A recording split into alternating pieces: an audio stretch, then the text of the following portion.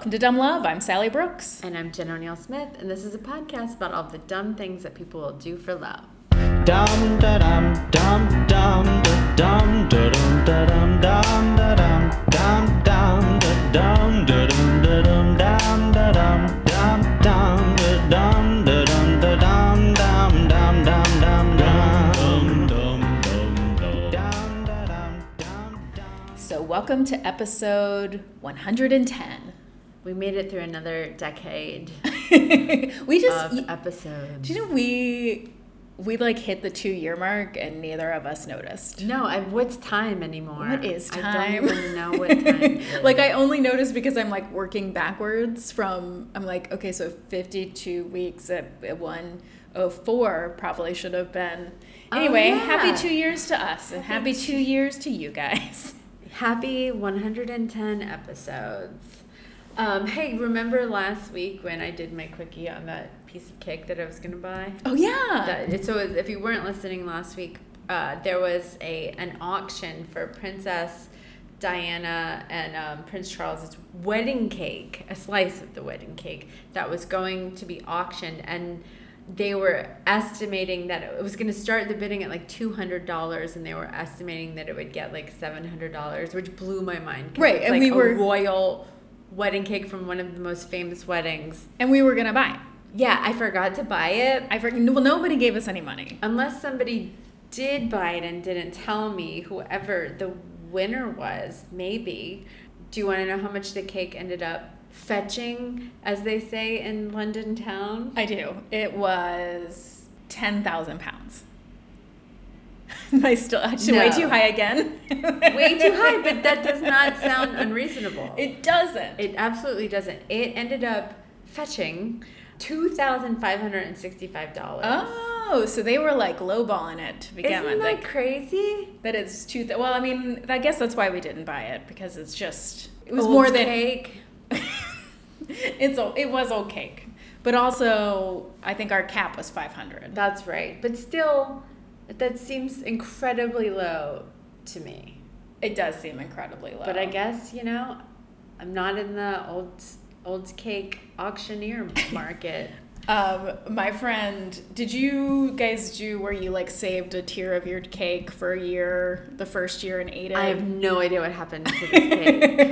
Actually, I think we ended up like drunkenly eating the cake, and like, because we were in New Orleans, and I don't think we brought the cake home. Oh yeah, we kept the topper and then ate it like the next day. Oh, okay. But my friend Bethany, I think it's so great. So she went to this like woman to make her cake, and the woman was like, "Listen, I will make your wedding cake, but I just want you to know I use Duncan Hines." She was like, "Everybody says it's the best cake ever. It's cheaper. It's going to be so cheap for you. I'll make it look fancy. I do the icing handmade, but it's Duncan Hines." And they were like, "Whatever, that's cool. It's cheap." And she was like, it was true. Everybody at their wedding was like, "This is the best wedding cake we've ever had. It's so moist and delicious and all these different flavors." And then she was like, yeah. And then when we, a year into their first year anniversary, took it out of the freezer, and she was like, "It tasted just like new." Oh, really? Because it's like so processed? Yeah, because it's like all chemicals. Oh, man. See, I was very lucky to be very close friends with a famous pastry chef named Melanie Durant, who, she has been on Food Network. What? She's been on Amazing Wedding Cake. She listens to this podcast. Hi, Lonnie, I love you. Wait, I'm sorry. Yeah. I've probably seen her, because I've seen every baking show. You probably have. She's been on Amazing Wedding Cake. She was on Extreme Food Network Challenge. Seen it. Did you ever see the one where they made the giant the cake inside a glass snow globe? Maybe. That was Melanie.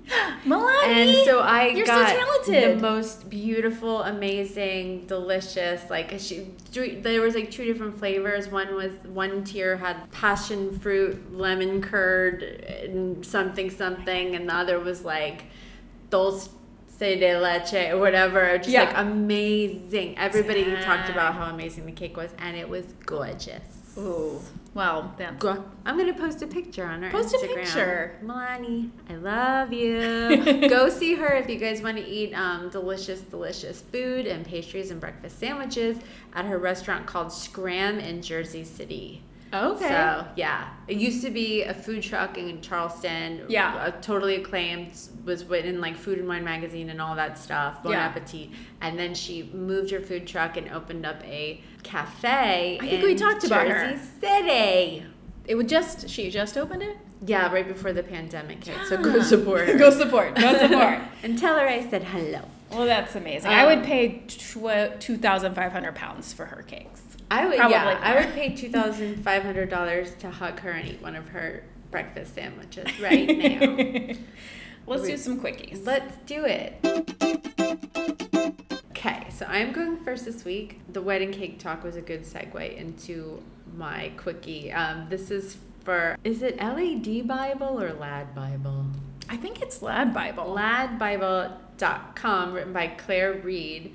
And this is about a wedding invitation that did not go over well. Oh, I love this. I love it when they're like shitty people. Someone get called out. Yeah. So their names and stuff have been blurred out, but a Reddit user posted this wedding invitation that she got online with the caption that said, "My cousin sent this along with her wedding invitations. I will not be in attendance." So we perform a lot at this place called the Laughing Skull, and this is one of these restaurants where it's like the menu's like, and no substitutes or get out of here, you know, like that kind of thing, right. Like where people are overly like, what's that? Like there's a restaurant where people insult you, Dick's Last Resort, yeah, like that. It's kind of like that, but a wedding invitation. I'll just read just it what to you want. Yeah. That's the way to start a marriage. It's actually breaking balls. The top of the wedding invitation, the title of it says, "Shit You Need to Know." I'm going to read it in an obnoxious voice because that's how I imagine I feel like it's they being maybe read. don't have grandparents living anymore. Right? Maybe like, not. I don't... It says, dietary requirements. Eat what you're given, you fat fuck.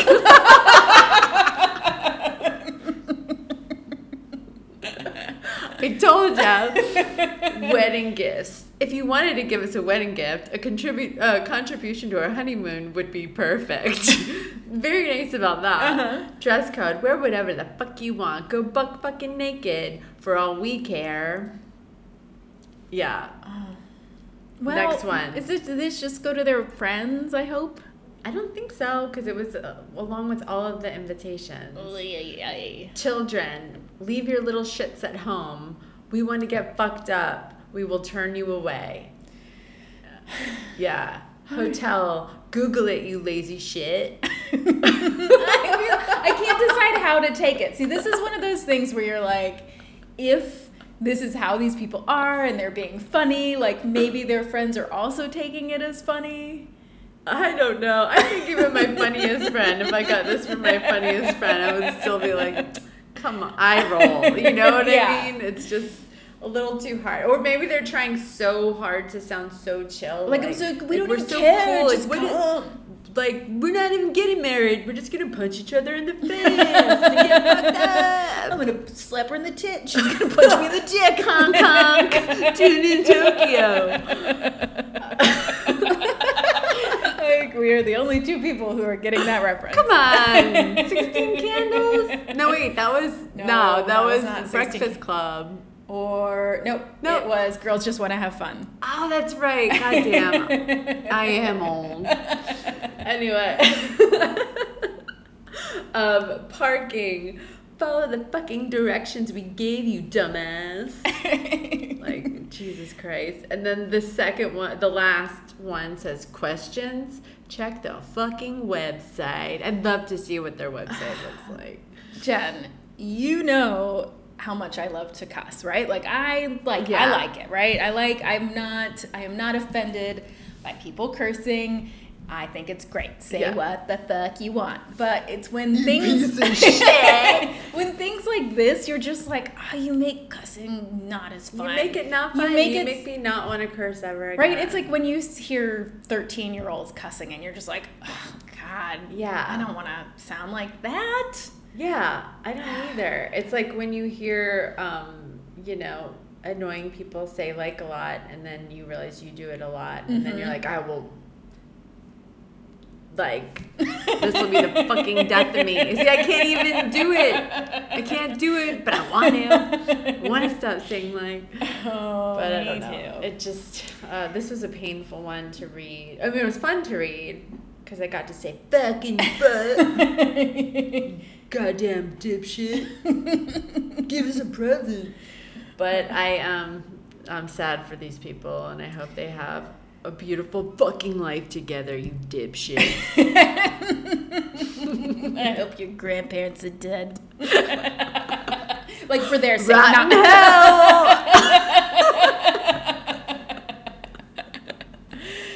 Oh man. All hyped up on this coffee you gave me. Oh gosh. Ready to roll. Oh, I gave you a double shot of coffee. Oh man. Woo. Sorry, you seemed like you needed up. I did need it. Okay, so my quickie is from klfy.com, and I think that you and I can rejoice because there is a new spot for swingers opening in southern Louisiana, which I know we're both very invested in. It's I called love New Orleans. Tree Boys Swinger Trailer Park. No, I'm sorry. Yes. T-Boys, and boys with an O-I. T-Boys Swinger Trailer Park. T-Boys is cool, but Tree Boys is Even better. chef's kiss. Their motto is, bring your house and share your spouse. Oh, wow. So the man behind T-Boys, this guy, David Auken, said, you can come to Mamou, which is where it is. It's not New Orleans, but it's Mamou, Louisiana, for many good things. This will be one of them. And he's opening it for couples into swinging, and he says, the swinger community is surprisingly bigger than you think. He says that people who are swingers should live free and don't be scared of it. Die hard. Yeah, live free and fuck whoever you want. Don't be scared of it. There's a big community of it. I think a bunch of them aren't shy. The ones that are shy, hell with them. Roll with it. It's a good thing compared to most things. He recently bought the land and he put up a sign. It's just like a field of nothing, and then there's a sign that says like coming soon, the swinger park. And he said that since he put up the sign, it's like an outdoor park. Do you just like put a blanket on the ground? well, I think you bring your like RV. Oh, okay. Yeah. He said he's gotten calls from swingers across the country. He was like, we got some calls from Pennsylvania, some from Arkansas, of course, all around Acadiana, all around Mamou, Villa Platte, Lafayette. He names a lot of places in Louisiana. We have text message from all over the country. It's Butterfly mind-boggling. shrimp. Baton Rouge, shrimp, New Orleans. Buffalo shrimp. He said most of them call and text to see if it's real, just to see if someone's going to answer, because they'll say, oh no, nobody's there, it's not a real number. Or they'll get on Facebook and say, oh, it's not a real number. And I got on there and said, I'd be a fat frog's butt if it's not a real number. Amazing. Oh, he's amazing. A fat frog's butt. On the sign he put at this, like where the swingers community is going to be, he put like, must send picture of your spouse for approval. But he was like, that's just a joke. That part's a joke. That part's a joke. Yeah, he said there's more of a joke to ease up the people and just create a vibe. People went further with it than you can imagine. We've gotten many pictures and many phone calls, texts, and voicemails. It's unreal. And David said he has one message for the haters, which I don't think is us. I think we're very excited about this. I'm excited. He says, sucks to be them. There's no reason to get mad at anybody for their preference. They're not out here hurting anybody. Nobody is selling drugs here. People just want to have a good time, enjoy themselves the way they want to. That's perfectly what it is. So don't get too excited because this isn't opening up until Memorial Day weekend of 2022. But when it's finished, it will have a nude pool, a nude yoga stadium, a strip poker hall, and a key party cabana. And he said that you can choose to live at the trailer park, but it's mostly designed to operate like a campground where swingers can come for party-themed weekends. And although like this idea is getting a ton of attention, they were on Adam Carolla's podcast. And Oh, really? So it's like this whole idea is getting a lot of attention. It's so much attention that until it opens, you can buy your very own T-Boy Swingers trailer park, bring your own house, share your spouse t-shirt, mug, or car decal. I can't believe it's not a t-shirt. Huh? I can't believe it's Oh, not yes, you can get a t-shirt. Oh, Yeah, okay. yeah. I was like, missed opportunity. Like, wow. Well, I know what some people are getting for Christmas this year. It's actually kind of a cute t-shirt. That's it, yeah. I love it. Yeah. I'll have to swing by on my way the next time I go to New Orleans. I'll bring a blanket because I don't have a trailer. Right. Oh, man. Good one. Thanks, dude. Hey, Sally. Hey, Jen. Are you ready for a crazy story? Yeah. I've got one. Okay. This one's pretty wild. I'm gonna eat my macaron. Do it. They're not allowed to eat. Jen provided coffee and macarons for our recording. Because I'm very fancy. That's how we do it at my house. I have a fancy latte machine and warm towels when you walk through the door for your dirty hands. I went to a restaurant the other day. It was just amazing. It's called Del Mar. And they gave like me and my friend Danielle these like wet towels and some lemons. And then like when we got there, like they brought it to the table, and then there was this like little bottle sitting on the table. And and she was like, "Is that olive oil or hand sanitizer?" Because it was in a really fancy, like, dark bottle. And I was like, "I don't know." And we were like, "Do we squeeze the lemons on our hands and then you do the towel? Do we eat the lemons? Do we eat this hand sanitizer?" When the guy came to the table, we were like, "Is this olive oil or hand sanitizer?" He was like, "Oh my God, hand sanitizer." We're not good at fancy places. The food was delicious, though. I really want to try it. Have you ever been to a Korean restaurant where they do those little like towels that they put in a little thing of water and then it expands into a towel? Do you know what I mean? It's like a little, like, my mom and I were at a place in Koreatown in LA once, and they brought it out, and she was like, "Do we eat this?" And I was like, "Wash her hands." She was like, "Okay." Somebody needs to write a coffee table book on how to wash your hands at tables in restaurants. What you can and cannot eat. An Emily Post book. All right. So my story this week came from an article for the Oklahoman written by Brian Dean Badine. That's a fun name. Oh no. It's not. His name's Brian Dean. And then it starts to go into his email address. B. Dean. And then it says his email address. It's BD. I can't read good. I don't know how to wash my hands. I can't go to dinner in nice places. I'm a piece of shit. Man, I feel like there's so many instances recently where I'm like realizing like, oh, I have been out of the public for too long. Like when we went to Santa Fe, my friend Grace and I, the first night we got there, we stayed at a hotel in Albuquerque. And so my friend Grace and I got there first, and we're like getting into the elevator, and they give us a card, and they're like, you have to hold your card to like go up. I'm already laughing. To like go up to your floor. And it says like, hold the card on the circle. And I'm like, which circle? Which circle? I'm just like holding it on all of the different things. Nothing's lighting up. And we're like both like holding it up against like the number circles. And then finally we look over, and like on the other side of the elevator, there's a big giant circle to like wave your card on. And we were just like, okay. Listen, I'm sure that happens to a lot of people that go there. Yeah. Yeah. Man, Idiots. we're idiots. We're both really dumb. Okay, so thank you, Brian Badine, and also an article from Murderpedia, Wikipedia, and then also an episode of Snapped. Yes. I can't believe I hadn't seen this one before. But this is the story of Becky and Keith Bryan. Okay. So Becky and Keith Bryan actually met when they were in high school. They didn't go to the same high school, but they met at a park in Lake Hefner. Keith was driving by in a car with his friend, and then he saw Becky playing volleyball with her friends, and so he was like, stop the car, and made his friends Stop the car. Stop the car. I saw Becky. That's such like a high school thing to do, right? I know. So he ran out to her and like introduced himself, and she was like really pretty and bubbly and outgoing, and like Yeah, guys don't usually stop cars for like for not like for real plain dogs. Janes. Yeah. I stop for dogs because they're cute.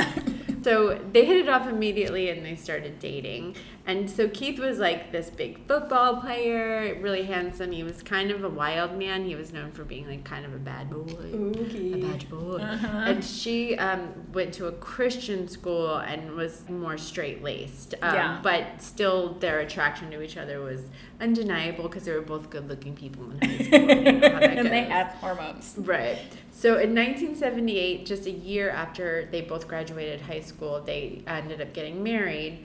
And for the first few years of their marriage, Keith worked in construction, but later he decided to become a firefighter. Friends all said that he was great at it. Like he was just instantly made to be a fireman. And he very quickly, he went up the ranks and he became a captain almost like right away. Becky was, a stay-at-home mom to their two sons that they had, and everyone said that she was such an amazing mother. They like went to church every Sunday. You know, she grew up going to a Catholic school and was very churchy, and so she got Keith to kind of become a churchgoer. They actually both sang in their church choir, and they provided premarital counseling for younger couples that were like about to get married. I feel like how this like is churches like make you do the I feel like this is like foreshadowing. Yeah. It is. And so they were like, a lot of people consider them to be, you know, the perfect, like, all-American couple. Yeah. Let me And- ask you this. Were they? No. No. Do you know any couples that you're like, they're the perfect couple? I know some that are pretty damn close where I'm like, what? Like, they Yeah. won't even, like, bitch about their spouses. And I'm like, huh? Yeah, I don't think that, like, not that I don't think, I know a lot of good couples or I mean, great you couples. and Ben are pretty great. We're great, but would you ever be like, they're the perfect couple? They Kind have of. no problems. Yeah. Well, it's not true. I know we're not hiding like a crazy secret. I just also think that when people like present themselves as like, we're so happy, we're so in love, look at our children, they're perfect, like then you- it's like, what are you You're trying not- to, what are you running from? Like, You're what are you not trying to posting hide? lengthy in like social media posts about how he's the most amazing. Yeah. I mean, you are, Ben. I know you're listening. You're a great dude, but you're not like out there like trying. Yeah. It doesn't seem like you're trying to convince the world that you guys are perfect. Right. Obviously. Right. Obviously. Yeah. But you seem pretty perfect. So. Well, thank you. That's really what I was fishing for. So, in 1991, Keith was promoted again to the chief of his fire department, and he also became the president of the State Fire Chiefs Association. And then in 2002, he became the Mustang City Councilman. So he was super well known in the community. Yeah. When their son's going off to college, then Becky decided to start a career of her own, and she became a real estate agent.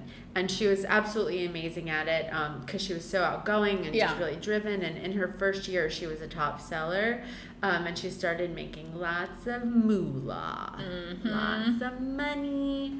That's what I want to do. I know too. So she ended up making like even more money than Keith was making. So because she was so successful, she ended up having to work a lot, and she traveled a lot for sales conventions and stuff like that for real estate. And he didn't mind, she was out making that money. Mm-hmm. And so she found this sort of like new freedom and independence that she hadn't had before. She was married so young, like right out of high school. She never like really.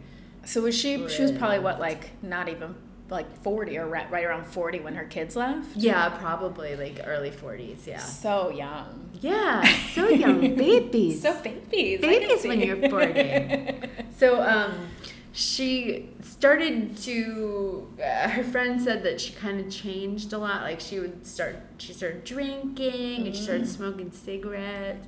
And they said she had a real like high school awakening. Totally. And so they said that she would use like foul language and stuff. And she was a little more shocking than usual is what she said. Okay. Or what their friend said. And so they told this story on Snapped about how like one night when they were at dinner with friends, like with couples, and when Becky got up to leave the table, she said to her friends like, bye, we're gonna go have sex now, like about her husband.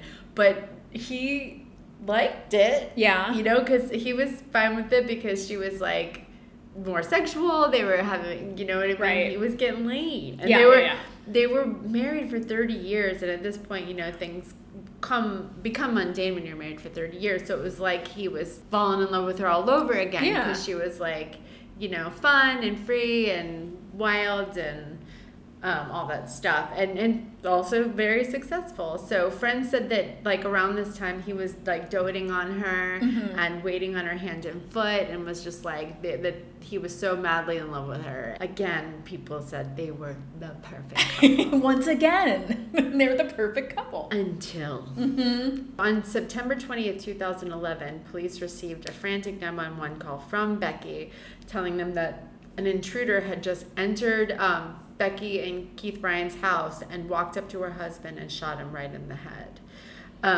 She's told them that they had been watching TV and a 25 to 26-year-old man just came in the house. Very specific. Very specific. Walked up to him, shot him in the head, and then said, "Ma'am, I'm so sorry, but your husband should have hired me." Also very specific. Yeah, and so she was screaming and wailing on the phone, for them to hurry up and get there because he was still alive. He was bleeding profusely, and she was afraid she was losing him. And so when the police and the EMT arrived, and when they saw it was Keith's house, they were shocked. Like, he was the chief, and everybody knew him in the town and loved him. And so he was unconscious and barely breathing, but they rushed him to the hospital. And Becky gave the police the statement that this guy in his mid-20s, like I said before, walked up to him, shot him, said, "Ma'am, I'm sorry, but he should have hired me." But then she said that he ran out of the garage, where she then chased after him as he sped off in a pickup truck. And so the police then, of course, investigated the house for bullets, fingerprints, all that stuff. And they found two things. They found a bullet lodged in the couch right where he had been shot, which was obviously the bullet that killed him or shot him. And then the gun, and then they found the gun. And they found it in the dryer, wrapped with a blanket wrapped around it and a rubber glove. Okay. Yeah. So why would that be in the dryer? Especially if the guy ran straight out to the driveway. And like he took the time to like wrap it up and okay. Look, I'm pretty sure we all know who the killer is. So I'm just going to go ahead and switch gears, and I'm going to read the rest of the story as the dumbest criminal in history. Yeah. One after one, you're going to hear, and you're going to be like, what the fuck? And let me just tell you about how she is the dumbest criminal in history. Dumb love in assets. Yeah. And so... And, yeah. So she was married to someone who probably investigated things. So the police are obviously also like, what the fuck? Because she said that he ran through he left through the garage, not the laundry room. So at this point, Becky is at the hospital waiting to see what's going on with Keith. But then the police went to the hospital to question Becky because they're like, this is not right. You're a liar. Yeah. So that's when they ended up taking a formal statement from her right there at the hospital. They like went into a room. Becky told the police that she had gotten home from a trip from Tulsa, Oklahoma for work. And she got home around 8 p.m. that night. And then she said that when she got home, a friend named Debbie Proctor came by, and that they sat on the front porch and chatted for about 45 minutes with Keith. And then her and Keith went inside and were watching a movie in the living room when all of a sudden this guy just came up out of nowhere. And then... The 25-and-a-half-year-old. Yeah. So listen to this. This is what's weird. So when she was describing to the police what this guy looked like. Yeah. She said that he had on a jeans and t-shirt and that he had a cute little face. Okay. Yeah, a cute little face. The man that just came into your house and shot your husband. Yeah. And then she also said that he was actually very nice because of the way that he said, "Sorry, ma'am," to her. Like, Yeah. what the fuck? Would not be your impression. No, Yeah. absolutely not. You would be like, This like monster. this fucking, yeah. Yeah. And so so when she was giving her statement, she gave the police this information, but she told them that a year and a half earlier she had filed for divorce from Keith and moved out. She had actually gotten her own condo. She said, and this was a quote from her during that statement, she said, "He was a prick for 31 years, and once I filed for divorce, a different person showed up." She told him that Keith very badly wanted to save their marriage when she left him, so he started wooing her and taking her out on dates again and doting on her, and after a while she moved back in, and since then their relationship had been amazing. Yeah. She said that they went to counseling and that they were madly in love, and the police were like, "Yeah, but we're still going to need to like test you for powder residue." And so the police asked her, like, "So what were you wearing when he got shot?" They were like, "Were you wearing the outfit that you're wearing right now?" Yeah. Because they're ready to like dust her. And she goes, "Oh no, I was just in a shirt and panties." And she goes, "Do you want my panties?" And said it just like that. Just like that. No. To the male police officer. And then she took off her shirt just right then and there and threw it across the table at the male police officer, and there was a male and a female officer, and they were both like, "Whoa, no, not now! Yeah. Like, put your clothes on. We're gonna finish this statement. I'm gonna leave, and she's going to test. Like take your clothes, and we'll give you other clothes to wear."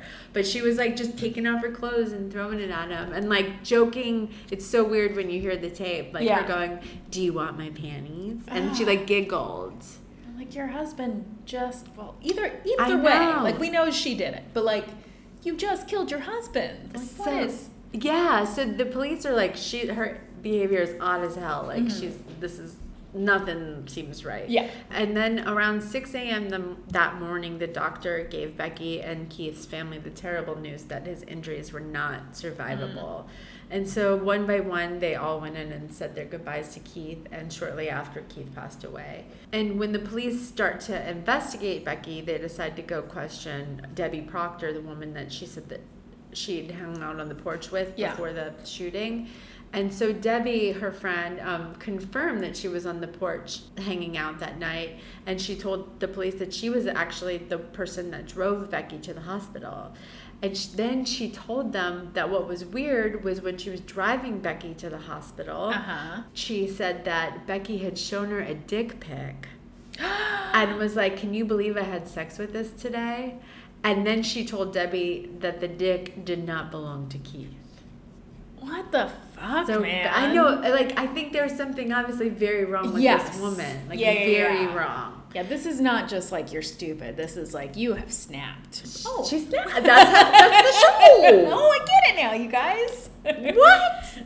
And so Becky was having an affair, and so shortly after that, the police received a phone call from a man named Mark Holbrook. He had heard about the shooting and then called the police to tell them that he had had an affair with Becky. He told them that they had met 2 years earlier at a realtors conference. So they hooked up at the conference, and then they started meeting up at motels for sex every once in a while. But then after a while, things became more serious, and then they actually talked about leaving their spouses to be together. Mark said, though, that him and Becky broke up in New Year's 2010. This was when Becky had filed for divorce already, and she had moved out. So she was urging Mark to do the same thing. Like, why haven't you left your wife yet? Yeah. But Mark told her that he wanted to work things out with his wife. And so then that's when they ended up breaking up. But Becky was not happy about it, and she would text him all the time. Yeah. All the time. And she even texted him once telling him that she was pregnant with his baby. And he was like, "You're 51. I doubt it. My God, she really did have like a teenage like break. Totally. She just Yes, like don't get married at 18, y'all. yeah. And so like completely stunted. yes, it stunted her growth. And so after listen, I'm sure some of you got married at 18 and you're still happily married. Yeah, good for you. But I also wouldn't do that. But anyway, so when she texted him that she was pregnant, he just ignored her messages. Yeah. Like, she's off the deep end or whatever. So then that's when Becky moved back in with Keith. When she Okay. knew that things were over with Mark. She still continued to text Mark all the time and tell him that she loved him, that she missed him. But he ignored her, and then she eventually stopped texting him until the very day of Keith's murder. She texted him telling him that she loved him, and then she missed him again. So she called him and left a voicemail saying that she loved him and that she wanted to be with him. And then she also told him that she would be coming into an inheritance soon. Oh my God. See? Like she was This trying to woman. get caught. And then the police were like, so were you the dick in the dick pic? And he was like, no, that's a different dick. She's like, let me see it. Yeah. So the police got him to call Becky and record it to see if they could get a confession out of her, So he called her and was like, Becky, what's going on? I just heard about Keith. Are you okay? And she says, oh, yeah, I'm okay. They actually found Keith's killer. He had shot himself, and he's dead now, so I'm not in any danger. Isn't that crazy? Like from the she wasn't at the jail. No, but they Yeah. hadn't found the Right. killer, you know what I mean? So they're like, why is she lying about that? And then he asked him, like, well, what was that thing you were talking about saying that you're getting an inheritance? And she was like, oh, no, that was my aunt died this morning, so she left me an inheritance. Okay. But even though all the stuff she was saying was blatant lies, Yeah. they still didn't have like a confession. And she kept telling him on the phone how much she loved him and wanted to be with him. And he was like, Becky, I want to be with my wife. I was just calling to ask you about Keith. Yeah. And she was like, okay, I understand. And got off the phone. But yeah, they didn't have a confession. But what they did have is that they found out that the ballistics came back that the gun in the dryer matched the bullet that killed Keith. So they had that. And then the gunshot residue test also showed that there was gunshot residue on her, on one of her hands, and not on the one that she would have been wearing the rubber glove on. Right. Yeah. Idiot. So dumb. And it was on her panties. Ugh. I hate that Gross. word. And so just 3 days after Keith's murder, Becky Ryan was arrested for the murder of her husband. And of course, the whole community was shocked. He was the police chief, and she was like a churchgoer and a church marriage counselor, and they seemed like the perfect couple. She was this fancy real estate agent. Yeah. And then on May 8th, 2013, which was her 54th birthday, is the day her trial began. And during the trial, it was actually brought to light that Becky was having affairs with multiple people. Yeah, sounds like it. Yeah, so different dicks. So different pics. Yeah. So Becky Proctor, her friend, testified that she was having an affair with a man in Dallas just a week before Keith's murder. And she also talked about that she had showed her that dick pic in the car. Yeah. And then they actually were able to track down the dick in the pic. And he testified. Can you imagine being like, Is this you? sorry. Let me see. Like, drop him. And so they tracked him down, and he was another real estate agent.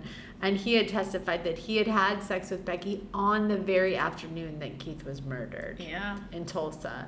And so then another man took the stand, and he told them that he was another real estate agent at the convention in Tulsa, and that he said that he had only met Becky for a few minutes, and he was there with his wife when he met Becky, and they exchanged numbers, for professional purposes. And later that day, Becky started sending him nude pictures of herself with saying, like, I'm in the hotel, come find me, or come get me. And he ignored it. Yeah. But there were actually several men who were at this conference who said that they all got nude pictures from her saying, come find me in the hotel. Yeah. And so, of course, her ex-lover, Mark Holbrook, also testified against her, and he played the voicemails that, she had left for him the day of the murder. And the defense claimed that Becky didn't have a motive. Like, why would she, like, that was the only thing they had to go on. Like, why would she was the successful one, even more financially successful. Also, she had filed for divorce before. Like, why wouldn't she just do that again? Like, why would she kill him? It makes no sense. Yeah. They also said that she had had many affairs, but just because she did that, that does not make her a murderer. Right. But on May 21st... They're like, yeah, but the gunshot residue kind of does. That does. On May 21st, 2013, the jury had a verdict, and they found her guilty of first-degree murder. And she was sentenced to life without parole, and she has since filed for an appeal, but no dice. No Becky. dice. Sorry, Becky. But, like, I understand, like, I don't understand, but, I mean, the defense, of course, yes, she doesn't have any motive, but to me, it sounds like you're saying, I'm saying, she did it because she was mentally not right. Yeah. She was something unstable. had happened. She had snapped. Yeah. She had snapped. And, that's the sad story of Keith Bryan. And sad for Becky because it does sound like she had just lost her mind. Yeah. Yeah. It's sad for their kids. Yeah, that's real sad. Yeah. Oh, yeah, I forgot they had kids. Yeah. Dang it, Jen. Sorry. Hey, Jen. Hey, Sally. Are you ready for a love story? I am. I think we could use one right now. Okay, this is the fun one. I got my information from a bunch of sources. Oprah Daily by Michelle Darrisaw. Ooh. The Sun by Catherine Schaffstall. Biography by Sarah Kettler. Rolling Stone by Deborah Evans Price. And The Insider by Max Kalnitz. Dang, that's a lot. It's a lot. Is this a high-profile love story? It is a high-profile love story. So our favorite celebrity crush, who is not Steve Harvey, is causing a splash recently. John Stamos? Nope, with a sexy Instagram video, and I'm talking about Dolly Parton. Oh, yay! Yeah. So a few weeks ago, Dolly, there's this video that she posted on her Instagram of Dolly dressed up in a Playboy bunny costume, and she had photos taken to commemorate her famous Playboy cover that was taken 43 years ago. And Jen, she did it all for a man. Aww. And that man is her husband of 57 years, Carl Thomas Dean. Oh, how sweet. Yeah, and so when I read that, it made me think, like, wait, Dolly has a husband? Yeah, I never even... I didn't know. She's been married for 57 I knew she had a years. Jolene. I didn't know she had a husband. She has a Carl Thomas Dean. A Bedeen. A Bedeen. So today I'm going to tell the story of Dolly and the man who has been quietly by her side while she went from a new face in Nashville to superstardom to everyone's favorite person in the world. Oh, yay. Yeah. Okay, so... The man behind the woman. The man behind For the woman. once. Right. I don't know much about him because he's very, very elusive. But, so Dolly Parton moved to Nashville from her hometown of Sevierville, Tennessee, which you may know for Dollywood, in 1964 when she was just 18. She was the fourth of 12 children born into a very poor tobacco farming family. And the family actually lived in a one-bedroom house where the kids slept like 3 or 4 to the bed. So they were very poor. And it was obvious, though, from a young age that Dolly had like a real talent and charisma. And she had an uncle who was also like a singer and a songwriter, and he introduced her to a creator of a local radio program and TV show in the Sevierville area called the Cass Walker Farm and Home Hour. So when she was just 10, she started performing on the show, and she soon became a regular because, of course, everybody loved her. And in 1959, when she was just 13 years old, Johnny Cash introduced her on the stage at the Grand Ole Opry. And she actually earned 3 encores for her performance. So people were like, come back, we love you, you're so cute. So when she moved to Nashville at 18, she was already signed to a record label. She had had like some success as a singer and as a songwriter, but she was not a household name. She was more known for like her songwriting with her Uncle Bill. So actually on her very first day in the city, she was at a laundromat called the Wishy Washy Laundromat, which I think is the best name ever for a laundromat. She was cleaning some clothes because she said she'd been in such a rush to move that she'd packed all dirty clothes. So she threw the clothes in the washer and she was walking around the street, and this tall, dark-haired, good-looking guy drove by and was like, hey, you're gonna get sunburned out there. And Dolly called back, what's it to you? And then the guy, Carl Thomas Dean, who was 21 at the time, pulled over and the two started talking. And Dolly actually said that she was not looking for love at the time. She told Interview Magazine, I graduated on a Friday night, went to Nashville on a Saturday morning with dirty clothes, and I went to a laundromat looking for anything but love. I had just left 2 boyfriends back home. But according to Carl, it was love at first sight. He said, my first thought was, I'm going to marry that girl. My second thought was, Lord, she's good looking. And that was the day my life began. Aww. Isn't that really sweet? So Dolly was living with her aunt and uncle, and so she was babysitting for some cousins at the time, and so she invited Carl to come over while she was babysitting to talk. So he would come and sit out on the fire escape while the little boy she was babysitting was sleeping. He did this for like a week straight until she finally agreed to go on a date. And on their very first date, he took her to meet his parents. So, and I think that's probably like maybe sweeter because of the time. Yeah. Like now you'd be like, walk away. Do not. But I think it's very sweet. So soon after they started seeing each other, Carl actually had to enlist in the Army, and he served 2 years during which they dated long distance. But as soon as Carl got back from Nashville, they got engaged. But Dolly was like poised for stardom at that like very moment, and her record label knew it. They knew that they had a star on their hands. Yeah. They were starting to invest in her, and so they actually asked her not to get married because they were worried that it was going to have a negative effect on her career. This was 1966, and she had just gotten her big break by singing the demo Put It Off Until Tomorrow for country music artist Bill Phillips, and her first solo hit, Dumb Blonde, was gaining momentum on the music charts. But Dolly wouldn't hear of it. She said, I was so in love with Carl, I couldn't see straight. So instead of the big wedding that they had wanted, they ended up going just across the Tennessee state line to Ringgold, Georgia, with Dolly's mom to just have a quiet ceremony that wouldn't gather any attention. So Dolly said she knew she wouldn't really feel married if they went to a courthouse. So they ended up finding this little Baptist church, and they asked the reverend, like, would you marry us?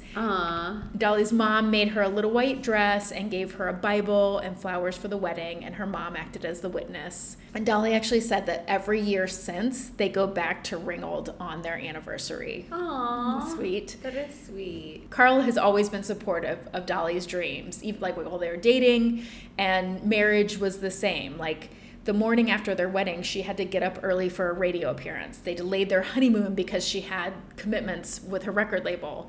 And she said, he understood what I had to do and what I had come to Nashville to do. He never tried to make me give it up.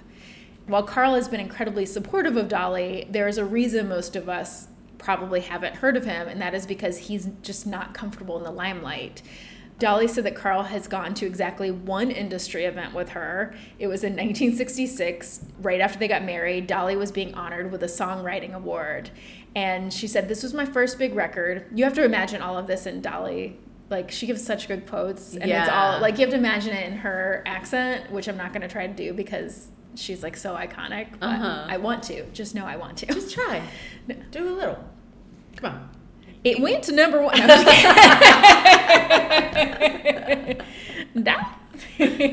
Shit or get off the pot. That's my favorite. That's Dolly pretty Parton. good. She said it went to number 1 for Bill. So this was Bill Phillips, was a country singer at the time.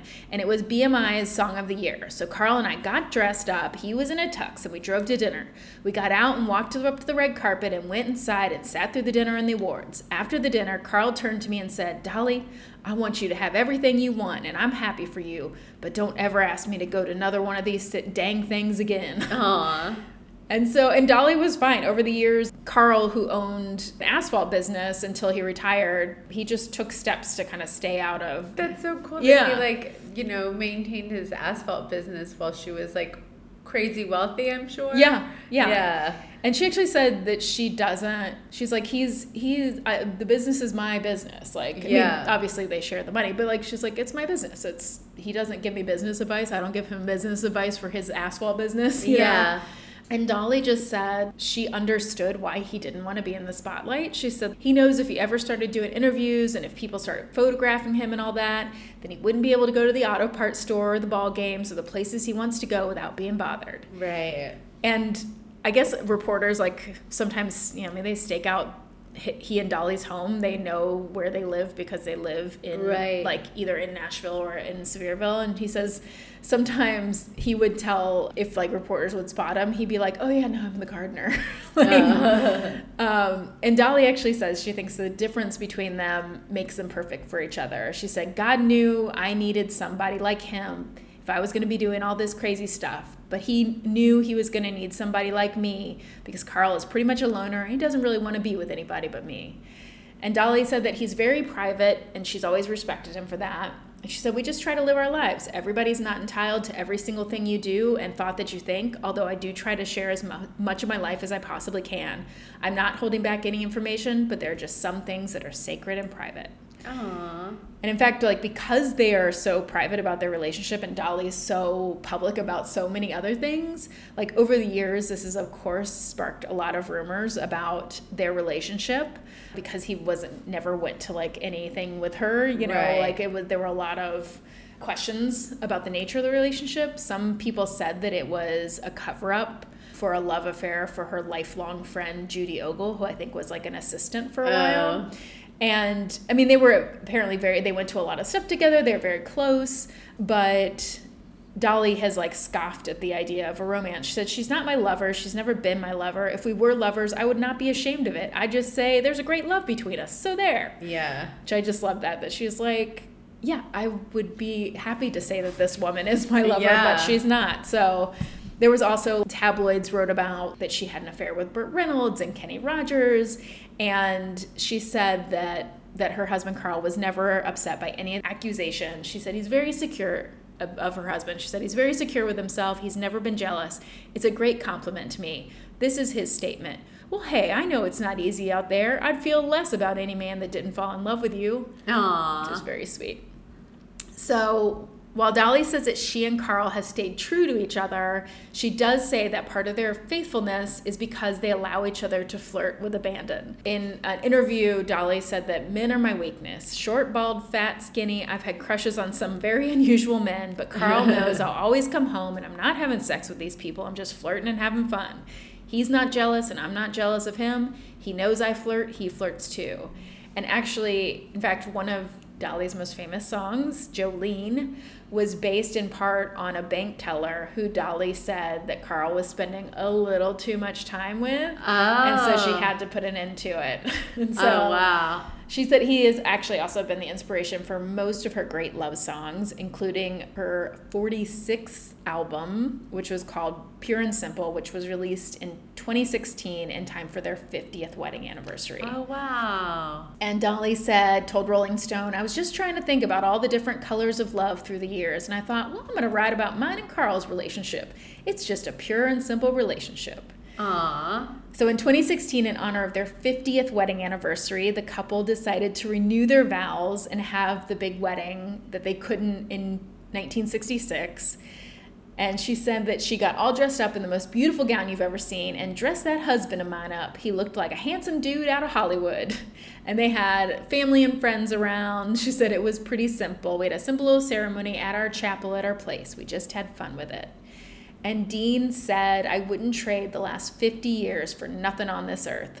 And Dolly says, not everyone is lucky enough to be with someone for 50 years, but I have been. He has been the love of my life and the life of my love. So the couple never had kids. And Dolly actually said, early on when my husband and I were dating and then got married, we just assumed we'd have kids. We weren't doing anything to stop it. In fact, we thought maybe we would. We even had names, but it didn't turn out that way. She said, now that I'm older, I realize I didn't have kids of my own, so everybody's kids could be mine. I want to empower children and give them confidence. And that is, I don't know if you know of her, she has a nonprofit called the Imagination Library, which she's given like 160 million books to kids. Oh, wow. And it's all to like promote literacy, which in honor of her father, because her father never learned to read. Oh, I didn't know that. Yeah. So Dolly sometimes jokes that their time apart is the key to her long marriage. She says, I always joke and laugh when people ask me what's the key to my long marriage and lasting love. I always say, stay gone. And there's a lot of truth to that. I stay gone a lot, so we're excited when we see each other. And when they are together, they like to travel, but not far. They have a little RV, and they spend weekends driving all over Tennessee and Kentucky to areas where they can get back home after, just after a night. She said, sometimes we'll stay over at a Days Inn where we can just pull up and sneak me in. We don't care as long as the bed's clean and there's a bathroom. That's how we live. She said that they like to go to out-of-the-way places where other people don't go. They like to see history or places that are just exceptionally beautiful. So in July of this year, Dolly, who we know basically tried to save all of our lives by inventing/funding the COVID vaccine, Yes. Posted that video that I was telling you about of her in a bunny costume. And the occasion was Carl's birthday. Aww. And she said, remember some time back when I said I was going to pose on Playboy magazine when I was 75? Well, I'm 75 and they don't have a magazine anymore, but my husband always loved the original cover, so I'm trying to think of something to make him happy. Aww. He still thinks I'm a hot chick after 57 years, and I'm not going to try to talk him out of it. She is a hot chick. She is. So there's the picture of her on Instagram. She's holding up the framed covers of her from her Playboy cover, and then her in this bunny costume. She got these pictures made. And Dolly said that back then she was a little butterball and now she's a string cheese. And then she says, but I hope my husband will think I'm a cream cheese. Which is very cute. And Dahlia said that the real secret to their marriage is that at the end of the day, we love each other madly. We're not afraid that one of us is going to run off with someone else because we couldn't find in nobody else what we found in each other. Aww. That's sweet. It's so sweet. And I'm cheating and I'm looking at pictures of them and they're so cute. Awesome. Good one, dude. Thanks, I dude. love it. And that was suggested to me by Ben. See? Perfect couple. Perfect couple. They're the perfect couple. Oh, don't say that. Okay. Are you ready to do something dumb and something we love? Jen, I am ready because we're going to get pizza after this. I know, I'm ready for for pizza. Jen texted me at 9:30 this morning, was like, where do you want to go to dinner? Listen, I think about dinner 24 hours a day. And I was like, It's all I think just about. wondering about that. I'm thinking about tomorrow's dinner and the next dinner and the next dinner. I'm thinking about next Thursday's dinner. But we're going to go get pizza and I'm very excited. Something dumb. Yeah, I guess it's just that I love food too much. That's not dumb. I love food. No, also, something as dumb as how quickly time is going by. It's crazy because I wanted to do for something I love.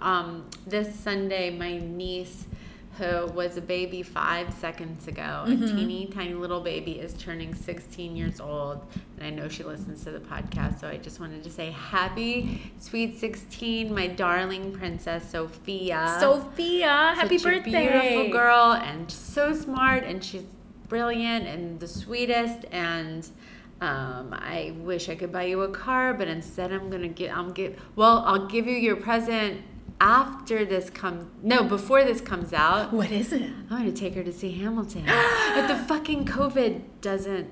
I'm going to jinx this whole thing because it's the curse of the podcast. Curse of the pod. But I hope to take you there because I love it so much.